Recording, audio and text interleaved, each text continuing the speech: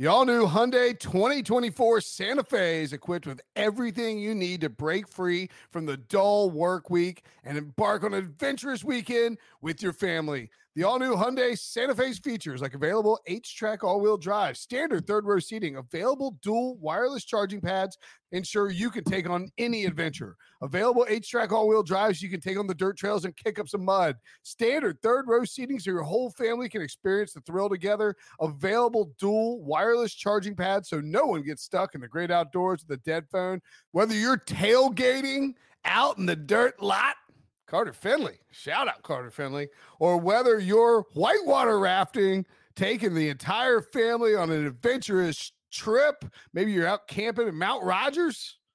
I used to go as a kid. Wish my parents had a Hyundai Santa Fe. The Hyundai Santa Fe is perfect for your family outing. Learn more about the all-new Hyundai Santa Fe at HyundaiUSA.com. Call 562-314-4603 for complete details. The perfect combination of versatile athleisure and training apparel has arrived. Thanks to the visionary minds of New Balance, Clutch Athletics, and Rich Paul, the designs reflect the heart of the athlete and the spirit of the community. With rising defensive stars Will Anderson and Chase Young on the roster, Clutch Athletics brings the best innovative gear to all athletes, giving them style and performance on and off the field. Learn more and purchase Clutch Athletics at NewBalance.com.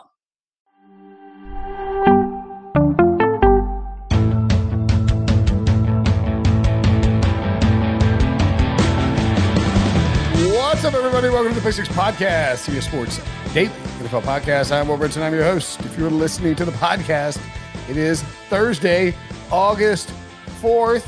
As we get closer and closer to the start of the 2022 NFL season. If you're watching the podcast on YouTube, youtube.com/pick6. It is Wednesday, August 3rd. And joining me to talk about some NFC North burning questions, as well as lighting candles for a goat. Tyler Sullivan, a.k.a. Sully. What's up, buddy? What's going on, Will? And by the way, if listeners are obviously listening to this podcast on Thursday, football is back. We got the Hall of Fame game. Oh, yeah. Couldn't be more actual excited. football. Trevor Lawrence won't be playing. I don't think we'll know any of these people that are playing, but football will be played when you're listening to this podcast on Thursday. Okay, so we'll get to that in a second. We'll get to Tom Brady's birthday. Does this mean that – so the Deshaun Watson news came out on Monday. The NFL has 3 days to appeal. That means it's the most ridiculous thing in the world. That they have to, like, the NFL is appealing. Wilson and I talked about this. The NFL appeals, and then Roger Goodell's like, oh, you appealed. Well, yeah, I'll make a ruling. And, like, that's the process. I believe Thursday is the deadline. So you're saying kickoff of the Hall of Fame game will just conveniently be a time that they're going to say, hey, we're appealing this. I think they would probably have to file it by 4:30 p.m. or something like that. But I don't know that I don't know what the exact, maybe it's just, I assume it's 3 business days after the ruling comes out. Sure. So you get Tuesday, Wednesday, Thursday. I mean, that has to be by end of business on Thursday, I would guess when it is. So I would think that the news will come out if they are appealing first thing in the morning, because you wouldn't want to do a 4:30 news dump with the Hall of Fame game that night. That's true. But it's also like not, if you're the NFL, is this something that you're like dumping? Like, is it, you're going to probably look good, right? Like, That's true. That's a good point. It's not like it's bad. It's not like, unless they're saying it's good enough, we're fine. Like, they're going to get blowback. Yeah, you would dump. Okay, yeah, maybe I'm misreading. I mean, I guess I'm so used to people being mad about Roger Goodell doing punishment stuff that it's like, oh, you got to hide it. Here, maybe it is. You come out and, like, first thing in the morning, you announce, like, hey, this is happening, and we'll find out when it, and then in theory, if you did, so that's also why if they're going to hammer Watson, maybe it won't be on a Friday. It'll be on like a Monday morning. Yeah. You come out and you say, hey, we wanted a year. We're giving him a year. Tough break, Cleveland Browns. I think I remain more and more convinced that the NFL will appeal this. Yeah, I think so too. But it is weird, right? Like, you go through all of that to just have the power to do what you wanted to do anyways. Like, it does feel a little backwards of how we're getting to this. It's like taking your It would be like taking, like if you have a water dispenser on your fridge, I mean, a lot of the, pretty standard. I'm not pretty standard, but pretty common on fridges. And you took that and you filled up a Brita water filter with like the water from your fridge. It's like you're unnecessarily filtering this product. It's already filtered. Like you don't need this filter to make it's nobody feels better about this. And the other thing too is like the way that Sue Robinson ruled on it, basically saying like, if it weren't for the bizarre NFL precedent of bouncing all over the place, I would agree with the year-long suspension, which anyway leads me to believe that I'm curious when Thursday you batten down your hatches depending on when you're working shifts, Sully. That's true. Well, I'm working the game, so at least they'll be okay. I'll be in Foxborough, I believe, but then I'll be working the game too. Okay, so I'm okay. I am out of this. There you go. So a Hall of Fame game is on Thursday night. Jags and Raiders. Watch out. It's a scorcher. When these two squads get together, man, I mean, come on. Anything's possible. I don't even really care who plays in the Hall of Fame game. I don't like I said this to say this to Wilson. Like I don't want to come off as I'm enthusiastic about football. I freaking love football. I'm not ready for it quite yet, I don't think. It always just feels so far out from actual preseason that it doesn't even feel like it's a part of the process, if that makes any sense, right? Like it makes total sense. And I don't want to say I've grown to ignore it, but I'll if the Hall of Fame class is compelling, I'll watch the ceremony. I'll watch the game because it's like, oh, hey, football. But I'm not I don't consider this a big milepost in the offseason preseason. Well, especially when, teams kind of treat it the same way. We know Trevor Lawrence isn't going to play. I doubt you're going to see anybody significant for the Raiders. I mean, I haven't heard if they're going to do anything. Really, the storyline for that game is going to be Doug Peterson taking over the Jaguars after Urban Meyer, and then Josh McDaniels heading the Raiders. I mean, it's two teams moving on from head coaches that were, had weird circumstances ending their tenure, and now you have stability, or what is perceived to be stability, at those spots. Now that's all you're really going to be looking at. But really, what are you going to learn? You know what I mean? That's the biggest question for me, is what are you going to learn from these games? A lot of these preseason games, we will see stuff. I just don't know if that's going to be the case, and it really hasn't been the case in these Hall of Fame games.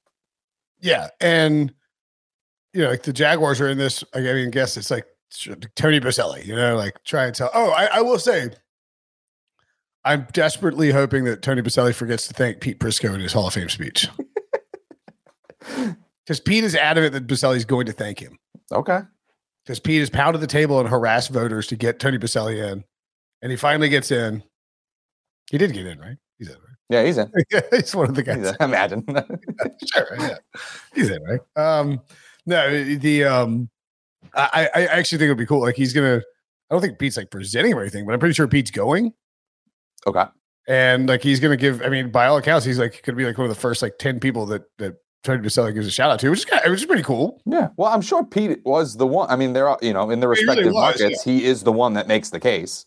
I'm assuming he's not on the committee. He's not on the voting committee. Oh no. Okay. Yeah, that's the thing, is he would just go to at the Super Bowl or the Combine or whatever NFL or the owners meetings. He would just constantly harass these Hall of Fame voters to get Boselli in.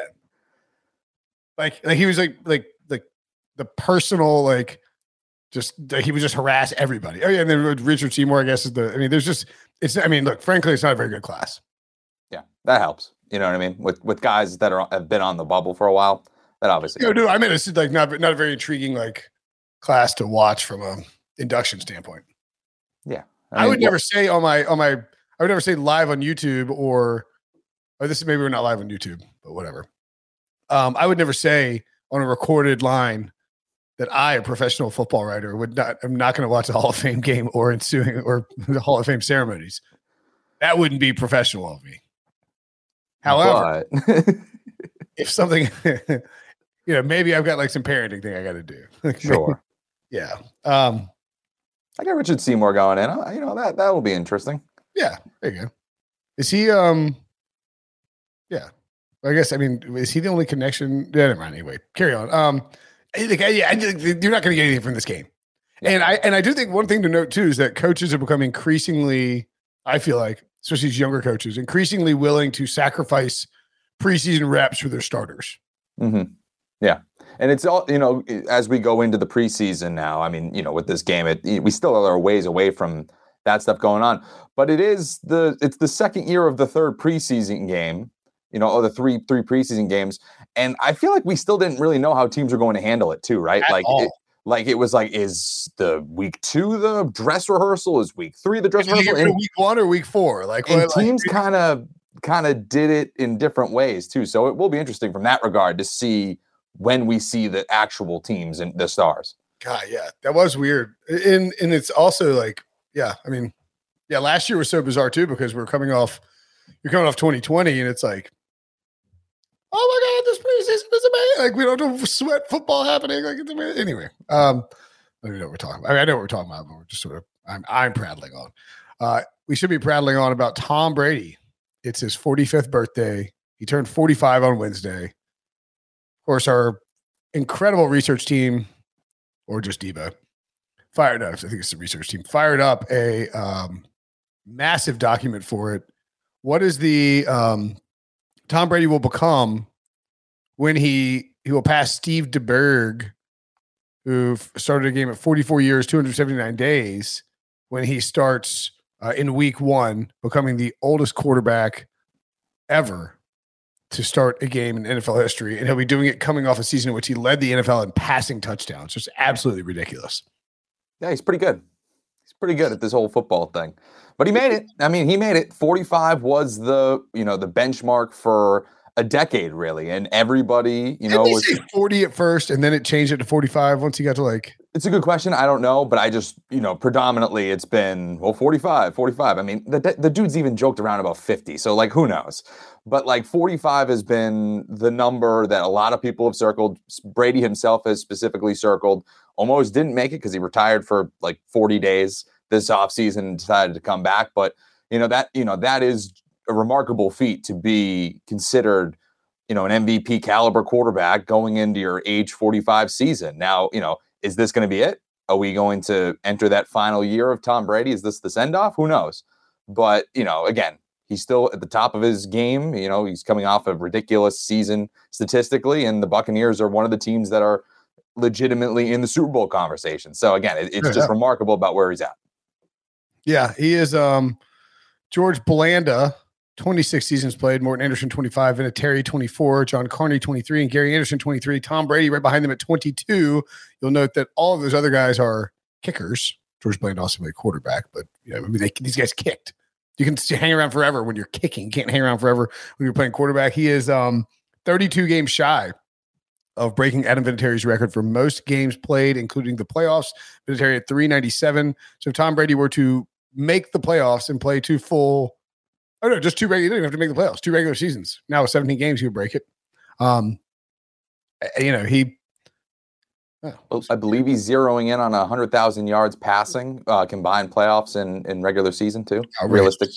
Yeah, just outrageous. I mean, he's been to, did they put the, do they put the stat where it's like, here's Tom Brady's 3 Hall of Fame careers. Like, he can go to the Hall of Fame 3 times. Yeah. My parents actually, they live in North Carolina, and my one of their cousins is a Panther season ticket holder. It was like, you can pick any game you want to go to except for these 2, and they hadn't taken off the Bucs. So I was like, they're like, do you think that's a good choice? I was like, yeah. Like, who cares what the score is? You get to see Tom Brady. Like, you might see Tom Brady's like one of his final 17 games. Yeah, that's pretty cool. At the very worst, you're going to see like one of Tom Brady's final 34 games. Right, exactly. And if never seen them before, they're big football fans. That's you don't have that many opportunities. I was telling my dad, I was like, look, like I probably take it for granted. I've seen Tom Brady 10 times. Mostly in Super Bowls. And good, for instance, like I'm a Celtics fan. I don't like LeBron, but when he comes to town, I'm like, I gotta go see that. You know what I mean? Yeah, it's a good environment, but it's also like he is one of the top 5 greatest players, if not arguably the best player in NBA history. Like, you got to go see those legends when they're around. Yeah. I played basketball with LeBron James. Fun fact. Okay. All right. I won't tell the story now. How'd you do? I tried to take a charge and he literally jumped over me. Sounds about right. Yeah. First time he stopped and stopped like a quarter inch from my face. He was on the opposing team. It was like a last minute surprise thing. It was like a bunch of like people like me and you, and then LeBron. And he was just like, it was like treating it like you do like fifth grade if you're playing like the adult. It was like, he's just like one guy tried to throw a layup and LeBron put the block like in the other side of the gym, just like didn't like lightly tap it, just absolutely pummel that thing. Unbelievable. But I stole the ball. LeBron got a rebound and was coming the other way, and I like sprinted back and like stood there, was like trying to take a charge, like whatever, like it'll be. He's not going to run through me. Right? I mean, yeah, if he does, I'm rich. Yeah, exactly right. Yeah, if he runs through me, I'm a rich man. Worst case scenario, he just like embarrasses me, and sure enough, he stopped like this far from my face and just looked me in the eye and finger rolled the ball into the hoop, and then I tried to do it again. He jumped over me and did his signature dunk. Yeah, it was pretty cool. It was in his high school gym too.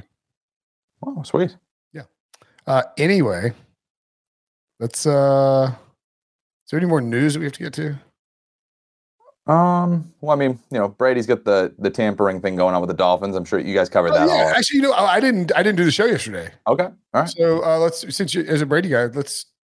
It is kind of funny that like the day before he turns 45. Hilarious. The timing of that couldn't have been any better. I know. So obviously, I think Wilson and Breach, maybe I don't. Oh, is that right? Okay, I didn't. Yep. Obviously, didn't listen to the show on the way home. They broke it down. I mean, look, I thought that.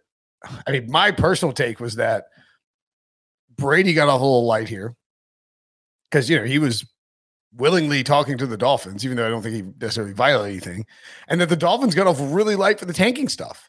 And that the NFL probably was more than willing to hammer the Dolphins over the tampering stuff in order to cover up the tanking stuff, and loved the idea of firing out all this news about the Dolphins and Brady and all of that just shortly after the Deshaun Watson suspension news. Like it's very, very, very NFL of them. Like it's all if you do this long enough, you see this stuff. It's like very transparent how they're approaching it. Yeah. And so, yeah, for sure. Definitely getting off light on the tanking stuff. That they lose a first round pick in 2023, which I was a little confused. What did they trade? I should have looked it up. It's my mistake. What did they trade for Tyreek Hill again? Was it not a first round pick? Yeah. I'm just assuming Adams went for, No. Tyreek Hill went for 2 2s. Was it 2 2s? Okay. Yeah. I don't know why I thought a first round pick. So, okay. Well, they still had 2 firsts. They had their own and then San Francisco. So they just lost their own. Yeah. And then they gave up the 2s and they had 2 2s already. I think they gave the 2s to KC for Tyreek Hill. Okay. But that's not I don't think it's unusual to suggest that Tyreek Hill also commanded a first. Yeah. No, they got a first. They got a 2022 first. Oh, they traded before the draft. That's the thing. Oh, okay. Oh, yeah. So the Dolphins had 2 firsts in 2022, 2 firsts in 2023. Yep. Yeah. So they actually only gave up a 4th and 6th round pick in next year's draft. So they still have their picks for next year. Yeah, and so we talk about this with Tua going into a pivotal year. That's not great. Like, as much as we talk about like, oh, could Brady possibly go there? Obviously, they've had communications about that. But like, if Tua bottoms out, you now lose an avenue to find yourself a quarterback next offseason. So that you don't have 2 draft picks to trade up and get right a high priority pick if Tua is not good. Yeah. So Tom Brady's less likely to come now because you have 1 less first round pick. And not only that, like, let's just say Tom Brady wants to continue playing. Like, can he still go there? Like, yes, he technically can. It would be a bad look. The NFL that's a really weird look if all of a sudden he just signs with them in the offseason, which is something that's been negotiated dating back to August of 2019. And like you were saying too, Brady obviously gets off a little bit easy here, which I do find fascinating. Like, we both have like contracts with CBS. Like, we can't go talk to other and do work for other outlets. There are certain non-compete with multiple teams. And so I'm sure the NFL has similar non-compete type things. And so it is interesting how, that's not a focus there for Brady as well, So, again, it just continues the weird ending for Tom Brady in New England, already planning it as early as documented wise, August of 2019, going into his final year with the team. Yep. And for a guy that is very centrally focused on the present and winning, yeah, I was off the ball at least for 2019, and it reflected that. I mean, the Patriots were 8-0 to begin that year, and you wouldn't have known it looking at Tom Brady. I mean, I think that's one of those things where the quarterback was checked out for that final year. Interesting. Wow. Sharp barbs from Sully on his. Well, I got to do what I got to do. Yeah. No, look, I don't think you're wrong. I mean, and it's weird too, because like Stephen Ross is a Michigan guy. Yeah. So like he has a enthusiastic internal approach to trying to acquire Tom Brady and get Tom Brady to his team, just from a Michigan standpoint. So. Yeah. One of the funniest tweets I saw of from the day of that news coming out was, I forget who posted it. I probably should just retweet it. It was somebody taking a picture, a screen grab of the ownership of the Dolphins, but it was the Fergies, the Serena Williams, the Mark Anthonys, and they were like, I want to hear from ownership.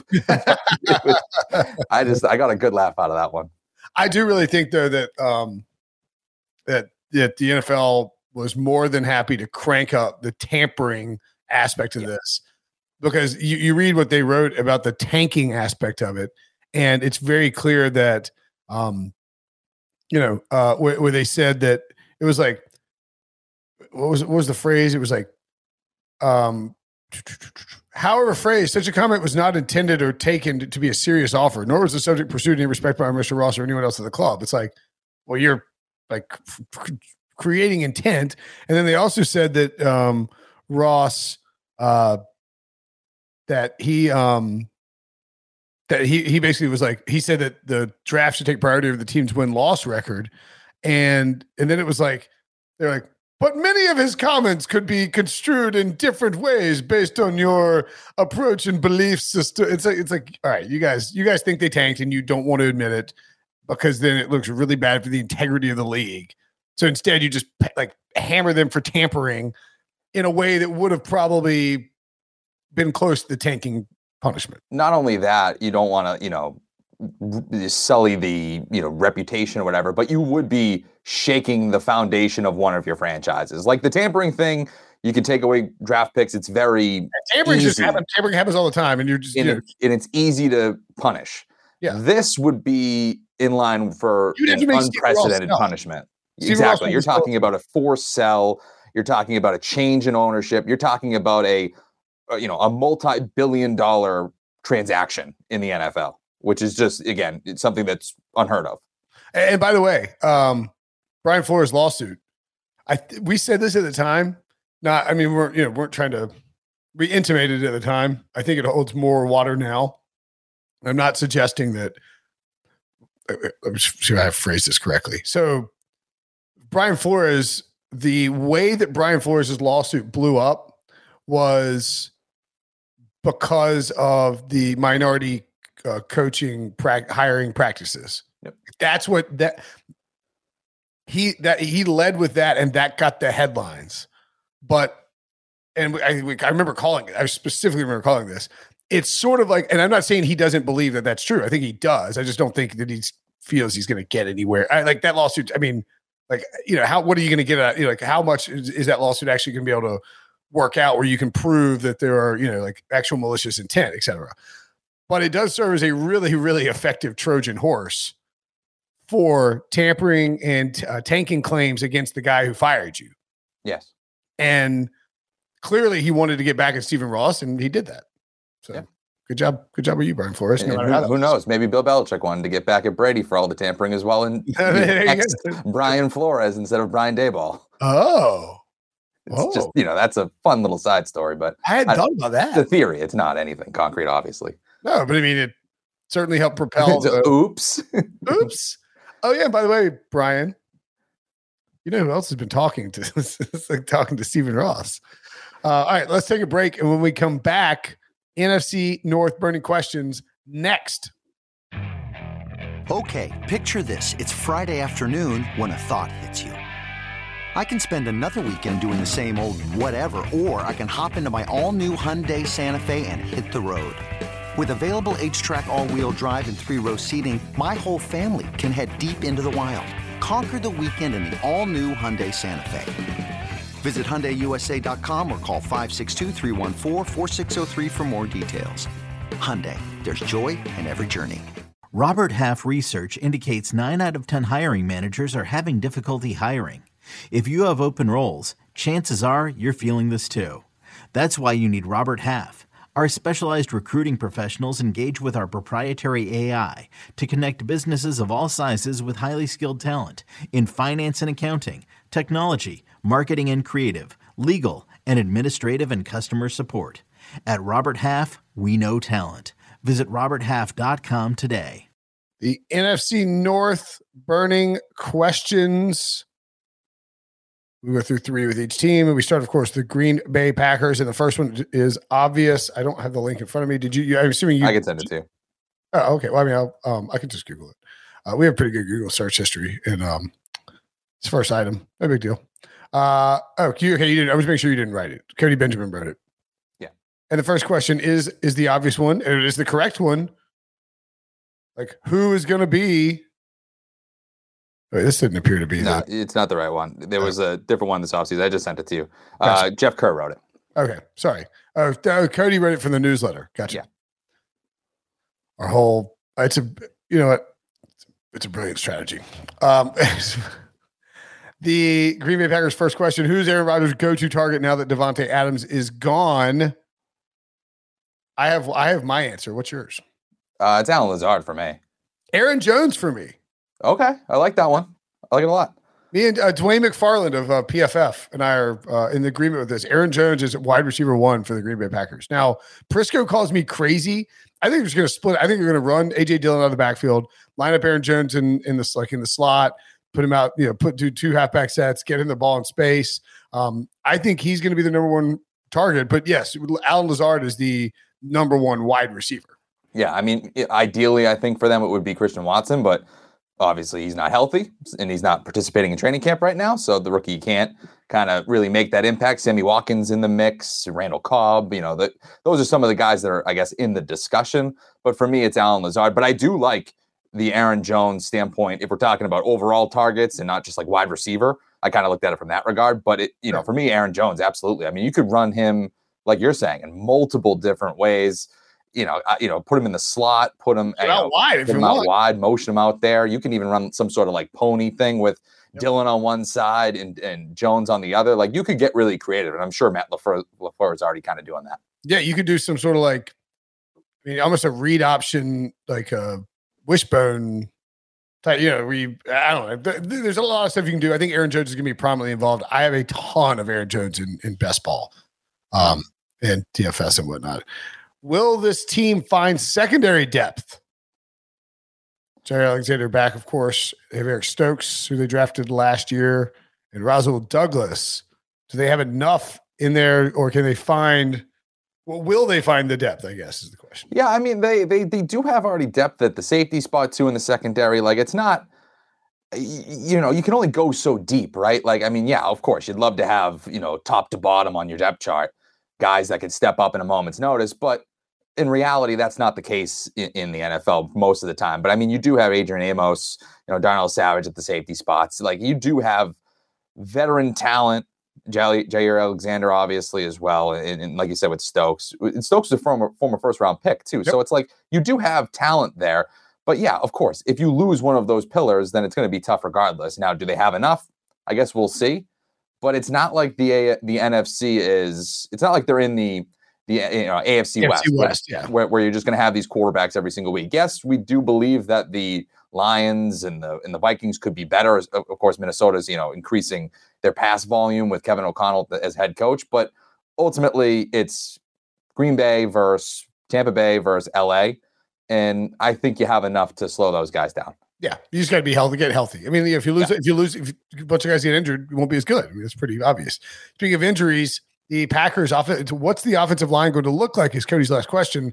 I would actually posit that the better way to phrase that is, are these tackles healthy?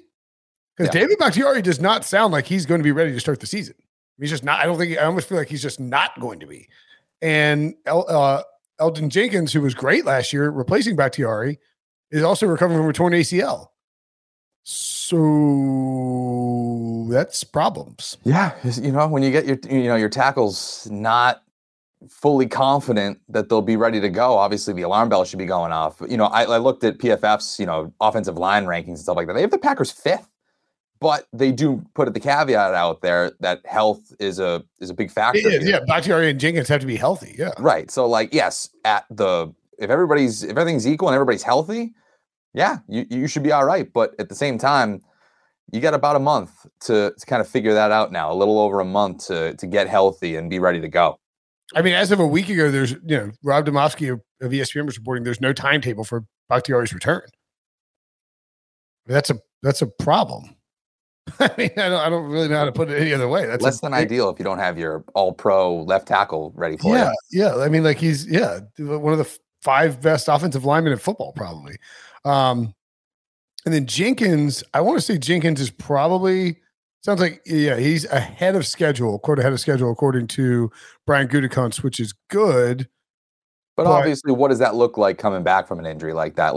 Everybody reacts in so many different ways. Yes. It's those knee injuries, and so he tore his in week 11 against the Vikings. So I mean, it should be enough time to get back. But and again, you're not talking like a running back. You're talking about I think big men coming back to the torn ACL is also a little tougher sometimes. For sure, 100%. And you're going backwards. You're planting on that foot. It's a little bit different than a running back or a wide receiver. Yeah, you're making cuts, but you're not you're on the offensive. Yeah, exactly. You're dictating where you're going, if that makes any sense. Yeah, it does. Where an offensive lineman, you're backtracking, you're kind of reacting, and it's a little bit different of a motion for them. So yeah, I think in trusting it is a whole other thing. You know what I mean? You can have the training camp reps and all that stuff and work out and trust that knee to make those cuts. It's you're talking about a much heavier body trying to make that cut and make that plant in the ground. And we've seen guys like Julian Edelman and Joe Burrow, both of whom are afraid of nothing. And both who look tentative coming off of their, the ACL injuries where you can just see it. I mean, it's natural for an athlete to the ACL to be in your head a little bit. So yeah, I think offensive line is the offensive line one is the most important one to me. Yeah, for sure. Yeah. Moving on to the Vikings. Number 1, can Kevin O'Connell get Kirk Cousins to the next level? Interesting question. I think they're more efficient. Level? Does he have a next level? Yeah, I don't know if all of a sudden Kirk Cousins is going to be Kirk Cousins plus or whatever. You know what I mean? I don't think that's necessarily going to happen. Streaming subscription service. Yeah, exactly. And so, I think he's going to be better. I think the offense as a whole is going to be better, or they should be a little bit more pass happy, which will obviously increase his statistics and stuff like that. But I don't know if all of a sudden it's going to make Kirk Cousins this clutch playoff, contending type of quarterback that's going to, lead the franchise that you feel more confident in going into these primetime games and all that kind of stuff. I don't know if it's going to change the narrative that much, but I do think with the weapons around him that, yeah, and the way that they change the offense, I mean, at the baseline, if Kevin O'Connell just likes Kirk Cousins, it's a step up from where he was a year ago with his head coach and Mike Zimmer, who clearly did not like him. And it's going to change the approach, I think, as well. Yeah, that's a good point. That's a very good point. Just don't hate your head coach. So I mean, again, that helps. You're already at an advantage over what you had from previous years. Yeah, I just don't know that there's. I don't know what the. I mean, he's coached with Cousins before. I mean, I think you can see statistically the numbers just go up because the Vikings are being more aggressive passing the ball. But I mean, I don't know. There's Kirk Cousins plus. I like that. I don't think there's a Kirk Cousins plus. Will the offensive line be any better for the Vikings? Christian Darrisaw slotting at left tackle. My man Garrett Bradbury at center. Ezra Cleveland is there. They've invested a ton of money into this. I think when you look at it, the scheme that O'Connell runs actually will be will be pretty similar to, not similar, but it will ask similar things from the offensive line as Gary Kubiak's scheme did, or Clint Kubiak's scheme did. And so maybe the fact that they're a little undersized, drafting for that scheme won't hurt them quite as much with this shift. Yeah, and also just I think the change in philosophy too offensively will help them being a little bit more pass happy on like first and second down. I don't think it's going to be as conservative of an offense, which I think will help relieve some of the pressure of the offensive line, especially if O'Connell is emphasizing a little bit more of quick passes, moving the ball tempo. I think that's going to help. But this is an offensive line that, again, PFF ranks 19th overall. So you're still within the top 20 in the league, but it's not like you have this. They're not this dynamo of a front. Yeah. They're fine. Yeah. They're fine. It's passable. Yeah. If O'Connell coaches them up and the offensive line's better, then that's how you get Kirk Cousins plus or sure. Or a more big efficient. Big stats Kirk or something like that. Did the secondary improve enough? The Vikings brought in Lewis Seen at 32nd overall and Andrew Booth, who I think's been flashing in camp so far. Unless I'm thinking of a different Clemson standout. I'm pretty sure it's Andrew Booth. And I saw that they were like, he made some great one-handed interception. They all brought back our colleague Patrick Peterson. They also have Mackenzie Alexander, also a Clemson product. Oh no, he left. Alexander left and Xavier Woods left. Sorry.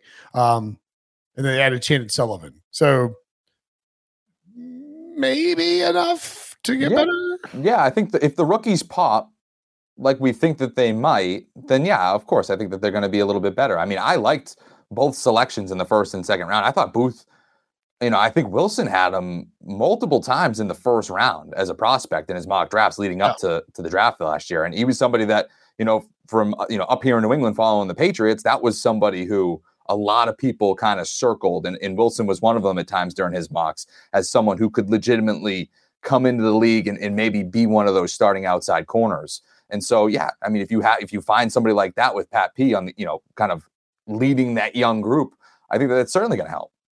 Yeah, you would hope it gets better. If the defense improves, and I don't necessarily think that it will, just because I think there's drop off from Mike Zimmer to Ed Donatel. Yeah, big time. I think it's as much as we're talking about the offense getting the uptick because of Zimmer's absence, I think you're getting a little bit of a step down with the defense. The only way is if these new additions and they're healthy, and these new additions make huge impacts. Then maybe you could see it where the defense improves and the Vikings are just a good team. Yeah, but I agree with you. I think it's the offense takes a step forward, defense probably takes a step back, at least for this first year. All right. This is tough. Do you Lions or Bears next? Oh my. Bears. It's a slap. That's right. It's a slap in the face of the Lions. We're going Lions next because the Bears are the worst team in this division. How good can this offense be for Detroit? I think kind of not. I don't want to say really good, but surprisingly good, I think is a fair way to say that. I mean, if St. Brown is the guy that we saw towards the tail end of last season, and Hawkinson gets healthy, and Swift has the breakout that we've all been anticipating, and Jared Goff is just a baseline manager of a quarterback with a good offensive line in front of him, I mean, there's really not much more than you can ask for. And we're not even talking about Jameson Williams coming into this equation if he's healthy. So, there's a lot to like there. There's a lot of weapons. I think that this could be pretty good. Yeah. Jameson Williams is probably not going to be back right away. It does sound like they're going to legit take the slow roll him. So, maybe he's not as big an impact guy as I thought he would be, but I'm fine with that. You don't need to rush him back at all. No, you got to also be realistic of where you are as a franchise. It's not like you're, all right, this is our Super Bowl year. You're not the Buffalo Bills where it's, betting favorite, it's time to go all in. You're still building something. You're still moving forward in your kind of ascent. And you don't want to, ruin a guy for 2022 that is supposedly part of your long-term plan. I mean, you did trade up significantly to get this guy. So, let's not ruin him and rush him out of the gate. Yeah. The other thing too is I tell you what, you look at this setup they got. They got a bunch of former first round picks on the offensive line who are, getting a little older, and Frank Ragnow and Taylor Decker. Penei Sewell looks the part. like that offensive line looks like it could be legit. TJ Hawkinson's a stud. Jameson Williams could be a monster. Amon St. Brown feels like he's going to continue to be great. And DJ Chark's a nice little addition there. Plus DeAndre Swift. I mean, like, I don't know. I don't know what their plan is with Jared Goff. I would assume they're going to draft somebody at some point. But like this offense is ready to have a quarterback dropped in and have them thrive if this is the right guy. Yeah, absolutely. And the other thing too is, as much as we're, kind of projecting here with Swift and, in Brian St. Brown and stuff like that, it's not like we're doing this out of nothing either. It's not like Williams where we're like, yeah, maybe he'll be all right. Like, we'll see what he looks like. There is a proven track record of all of these guys, when right, legitimately being weapons. I mean, we talk about, the Fantasy Football Today guys are talking about Swift as a huge breakout this year. And St. Brown's a little bit lower in their rankings. But like, if he's anywhere close to what we saw at the tail end of last year. He looked the part last year. It's, you're talking about a legit threat that defenses need to account for. So all it really revolves around is if Goff can kind of be just a stable, not shoot yourself in the foot type of quarterback, which he's shown he can be during his career. So that's not out of the realm of possibility. And the other thing, and I know we've talked about it over the course of last season, Detroit was just a tough out. I mean, you look at the spread, the ATS record, they were a great bet all season pretty much. They lost a ton of heartbreakers, but they were in all these games. And they were playing hard for Dan Campbell. And if that continues into 2022, they'll again be a tough out. The record might not be great, but they will be a tough out in a better offense. Yep. His second question was, and not to put it up, but will Jameson Williams be ready for the season? Like, no, probably not. That's easy, and he shouldn't be. The third question for the Lions: can the pass rush carry the defense? Pass rush carry the defense. You put a lot on Aiden Hutchinson. Yeah, sure is, because his tiny little arms. It's him and Charles Harris. I don't think they can. Yeah, I would probably hold that one off a little bit. I mean, again, Hutchinson's a great prospect. There's a reason why you drafted him so high. And he will be that guy at some point, but this is one of those things, unless Campbell can really coach it up and work his magic, I don't know if that's necessarily going to be the case. Yeah. I'm with you. Like, I think the offense has to carry this team, but I do think the defense is like starting to kind of get to where there's a lot of interesting pieces on there. I mean, they have my boy Lee McNeil there, Michael Brockers. Like, that defensive line could be a problem to deal with. It's just not going to be some like elite off the edge, just unit of destruction. I don't think. No. All right. The Bears. First question. Why does this team exist? Just kidding. Is Justin Fields in the right situation to succeed? No. Quick answer on that one. Absolutely not. I mean, I've said to you, I think that this is a good bet for, lowest scoring offense in the NFL this year. I don't think that there's really a ton to love about the offense. I think it's an offensive line that's ranking at or near the bottom in the NFL. The weapons aren't anything great. I mean, for speaking from experience, they traded for N'Keal Harry. It's not like, it's not like they're really bolstering the wide receiver room there again, So I don't know who really is going to be that go-to receiver outside of Darnell Mooney for Justin Fields to be that outlet. And if you're talking about it being David Montgomery, it's just that ceiling doesn't seem particularly high to me, and the floor seems really low. All right, let me see if here we go. This is from Kevin Fishbane and Adam Jans of The Athletic from Bears training camp on Tuesday, August 2nd. The Bears' first team offense, Lake Forest, Illinois. The Bears' first team offense got two chances at a 2-minute drill, down 26-20, 120 on the clock, and the ball on the 20 in the first padded practice of training camp on Tuesday. They went 3 and out both times. Quarterback Justin Fields completed one pass, a flip to running back Khalil Herbert as Fields got flushed from the pocket. 6 plays, 1 completion, and lots of scrambling. Fields overthrew wide receiver Darnell Mooney on a deep ball with safety Eddie Jackson in coverage. He attempted to connect with tight end Cole Kmet down the seam, but the throw hit linebacker Nicholas Morrow in the back. On 2 other plays, Fields was evading pressure and forced to scramble. It's worth noting who he operated behind from left to right: Braxton Jones, Latavius Simmons. Cody Whitehair was getting a breather. Sam Mustipher, Michael Schofield, and Larry Borum made it the offensive line for the first series. The offense, basically, this offense sucks. Yeah. And you hire a head coach, and Matt Eberflus, who's a defensive-minded guy, It's not like you're going from Zimmer to O'Connell, and to just use an example within the division where it's going to help your young quarterback out. And not only that, it's a carryover quarterback from a previous regime. I think we all are intrigued about Justin Fields and what his potential could be, but there's also that variable of, okay, does Eberflus like what he sees after 1 year? And if they are as bad as we think that they might be, are they having those conversations of finding another quarterback? It's a lot easier to make those decisions when it's from a former regime than and you're kind of maybe want that full reset. And if you're a new head coach, you're gonna point to the quarterback to say it was his fault, not yours, out of the gate in year one. And one of the things that they pointed out in this article too, like they did a little back and forth, like, should we, like, is this worth panicking about? And it's like, it's early. Trevor Siemian is the backup quarterback and pointed out that his first practice in pads, you don't really know what your offense will be until after the first regular season game, blah, blah, blah, blah. But as Jan's noted, it's like the Bears secondary just might be way, way better than the Bears like pass catchers. But that's going to be the case almost every week for this Bears team. Yeah. Like they're just not going to have an advantage with pass catchers against any sort of secondary unless it's just a horrendous unit. Yeah, unless you're playing some. Yeah, exactly. I'm trying even to think of like who's the. I mean, it's just you have to play. Okay, you're playing a Texans team or something.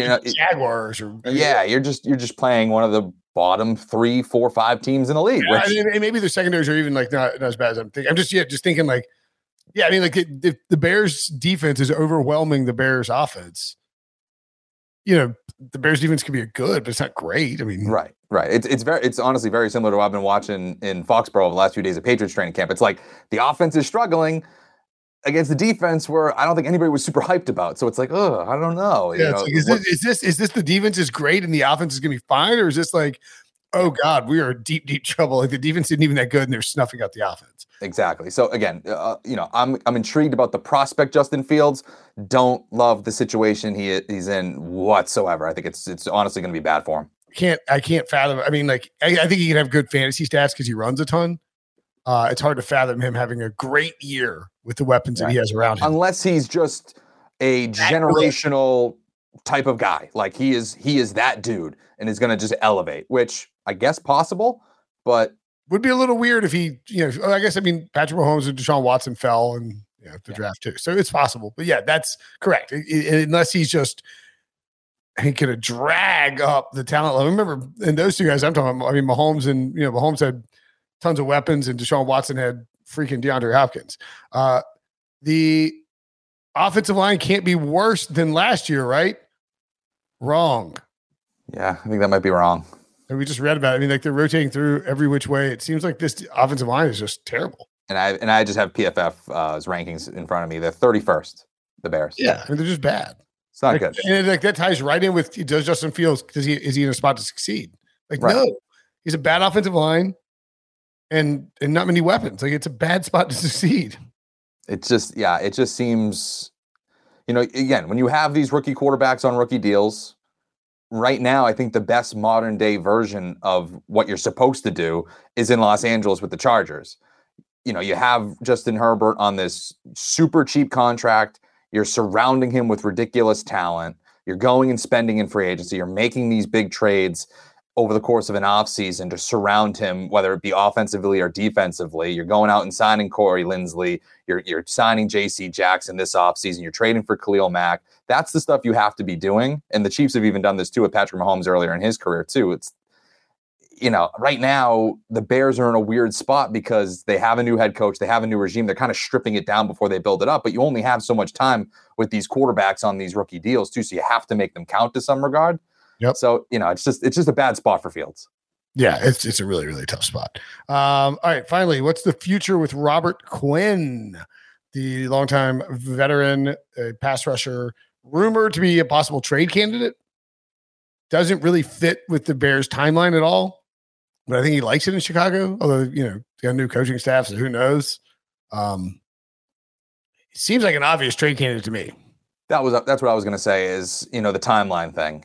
Does it really, like, what do you, I guess you just have to be honest with yourself in terms of what you are as a franchise. Like, what are you going to do? Like, are you going to rebuild it? And I know, he's a great player and everything like that, but he's valuable to other teams, and you could get some assets to continue your rebuild. It's not like you're going to, restart your entire franchise with a Robert Quinn trade. I don't think it's nothing like that. But at the same time, I don't know what he really does for 2022 that's going to make a huge difference to what I think their record's going to end up being. Yeah. If that's the case, then just move off and get whatever assets you can. Exactly. It feels like they should get what they can get for Robert Quinn now. Like you did with Khalil Mack. There's no reason for this Bears team to try to pretend like they're competing if you're trading Khalil Mack for 2 second-round picks. Yeah. Get what you can get for Robert Quinn, because there's somebody out there that needs pass rush help. And he piled up sacks last year. Like, he's very capable still of getting sacks. So it felt like the Bears are at least like cognizant of that. In the same way, we said with the Lions, like, you know who you are, right? Quinn does have $17 million cap hit. You can kind of get out of it. Okay. Yeah, you can get out of this contract pretty easily, but I don't everybody wants to. I don't think you're getting a whole lot in value back for him. And what'd you say his cap hit was? Cap hit $17.137 million. You're only really looking at, like, if I'm looking at this right, like the Browns, the Cowboys, and the Raiders in Panthers maybe as teams that could absorb that right now, but I don't know. The Cowboys could make a splashy move. That I guess it would be fun, but yeah, it would be very Cowboys of them. Yeah, it does feel like, does feel like this is a trade opportunity. If maybe he can restructure or something like that. Sure. And just to hammer it home, like, I don't know what Robert Quinn is going to do to change the win-loss record of the 2022 Chicago Bears. And if they feel that same way, then you should probably just move on and see what you can get. Yeah, absolutely. All right. Speaking of moving on, let's move on from this podcast. The Bears aren't fun to talk about. No offense, Bears fans. They hate me, my family. I hate you too. Just kidding. I don't want the Bears to be bad. I just think they're not. I don't think they're. I just don't think they're good. Well, quickly, what did you think of their alternate helmets? Oh, the orange. I like that. Yeah. See, I don't know if I liked it. So there you go. So now you're on the good side of the Bears fans. I said something nice about your team. Yeah. All right. Looks like Browns. Yeah. So that's it for 2022. That's all you get. All right. For Sully, I'm Brinson. Thanks for watching. Thanks for listening. We'll see you guys later.